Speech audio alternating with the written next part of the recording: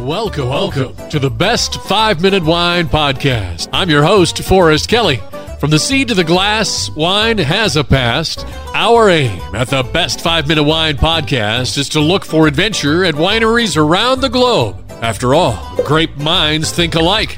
Let's start the adventure. Our featured winery is... In our last episode, we talked with Todd White, founder and CEO of Dry Farm Wines, and he explained how many additives that the FDA allows in wine. There's 76 additives approved by the FDA for the use in winemaking. 4 of them are quite toxic. The most toxic is dimethyl dicarbonate, marketed under the brand name chemical Valcarin. It's used to treat Brettanomyces, which is the most common bacterial fault in wine. It's highly toxic. And if you go to dimethyl dicarbonate on Wikipedia, you'll see how toxic it is. Okay, I did look it up on Wikipedia, and dimethyl dicarbonate, it is classified as toxic. The first warning is harmful if swallowed. It's also toxic by inhalation. It causes burns. Well, that's not really something that you want to be ingesting, especially if you're going to be drinking it over a lifetime. Now, the public doesn't know about these additives, some in fairness which are natural. Many are not. The wine industry spends millions of dollars a year in lobby money to keep contents labeling and nutritional information off of wine.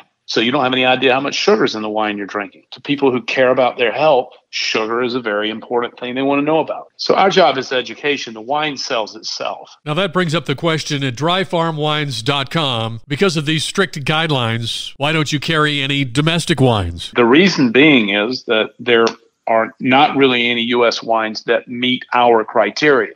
And so if you talk about U.S. wines, there are a number of difficult criteria for them to meet. And they're in the order of dry farming. So almost all domestic vineyards are irrigated. Number 2, alcohol. We don't accept any alcohol over 12.5%, and that's lab tested by us. Alcohol stated on a wine bottle is not required by law to be accurate. So we do lab testing for alcohol. So there are virtually no U.S. wines made that are 12.5% or lower in alcohol, virtually none. And then the third most prevalent reason that a U.S. wine wouldn't qualify for our program is cost. So all of our wines sell for exactly the same amount. They're $22 a bottle. There are no U.S. wines that meet our criteria of organic or biodynamic dry farming and alcohol that cost anywhere close to $22.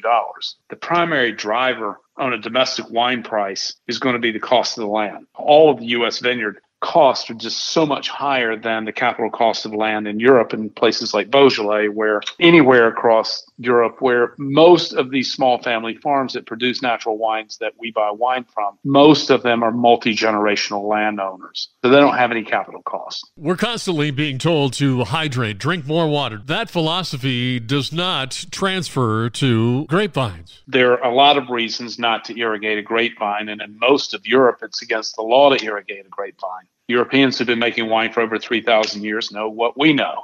The moment you irrigate a grapevine, you fundamentally change the physiology of how the fruit ripens. It also makes for a lazy vine, and the fruit is actually less healthy. So the polyphenols, flavonoids and antiflavonoids, and other health compounds that are found primarily in red wines are actually reduced with irrigation. They're also reduced with non-organic farming. But the real issue on irrigation is that, yes, stress does create a higher quality fruit.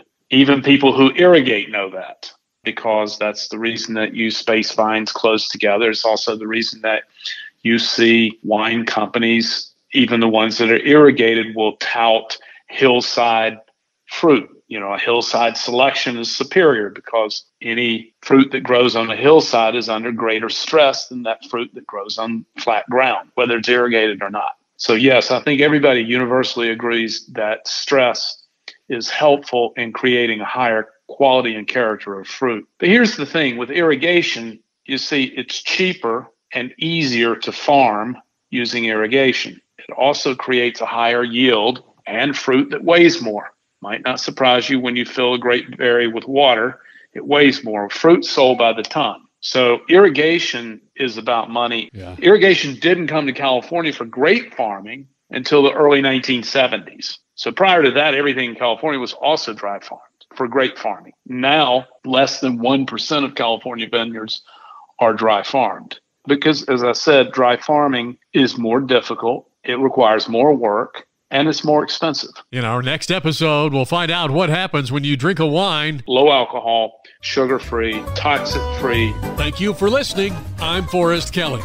This episode of the Best 5 Minute Wine Podcast was produced by iHizzle. If you like the show, please tell your friends and pets and subscribe.